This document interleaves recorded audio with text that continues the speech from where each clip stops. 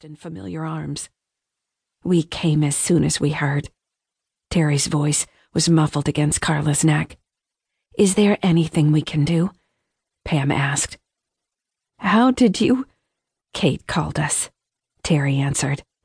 Karla hugged Terry tight and reached out a hand, grateful when Pam took it.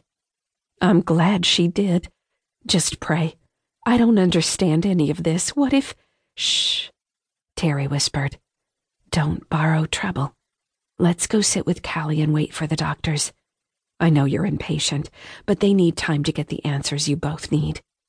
Karla allowed the younger woman to lead her deeper into the waiting area. Callie scrambled to her feet and met her halfway. Years of friendship and shared experiences bound the two women closer than most sisters. They fell into each other's arms. "Have they told you anything?" Karla whispered. "Not yet," Callie answered. "Come sit with me." Their hands remained joined as they sat to wait. Pam stepped close and motioned everyone into a circle. "You guys come close, let's say a prayer." Karla offered her dark-headed friend a nod of gratitude, watching through a film of anxious tears as Pam gathered everyone together. Pam's husband Harrison, one of Garfield, Oklahoma's dozen practicing lawyers, hurried to her side. Daycare owner Terry Evans, her shaggy brown hair more disheveled than normal, clung to the arm of her husband, Steve, as they joined the circle. Karla's daughter-in-law, Kate, held Nicholas's hand in hers as they took their places. Callie's family scooted into the circle. Karla and Callie stood, arms around each other's waists in physical and emotional support. Everyone joined hands, while Pam led them in prayer. "Father, we need your presence in this place.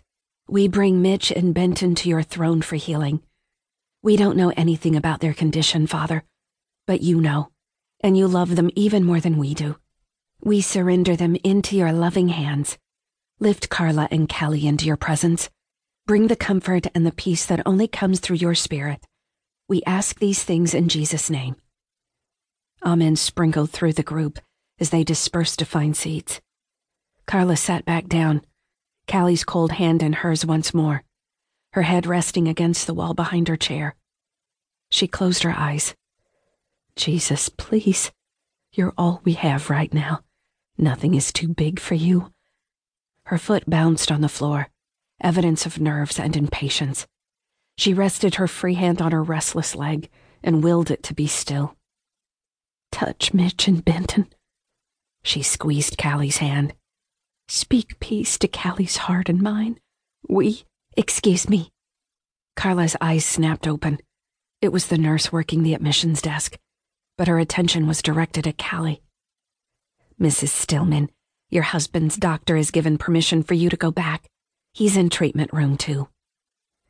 Callie scrambled to her feet and hurried down the hall. Karla leaned forward. "When can I see Mitch?" "It shouldn't be too much longer." She hurried away to answer the phone on her desk. Karla settled into the hard plastic chair and tried to find a comfortable position. Footsteps on the tile floor caught her attention. She watched as a trio of people came down the hall from the treatment rooms. 2 40-something women flanked an older man with striking silver hair and sad, downcast eyes.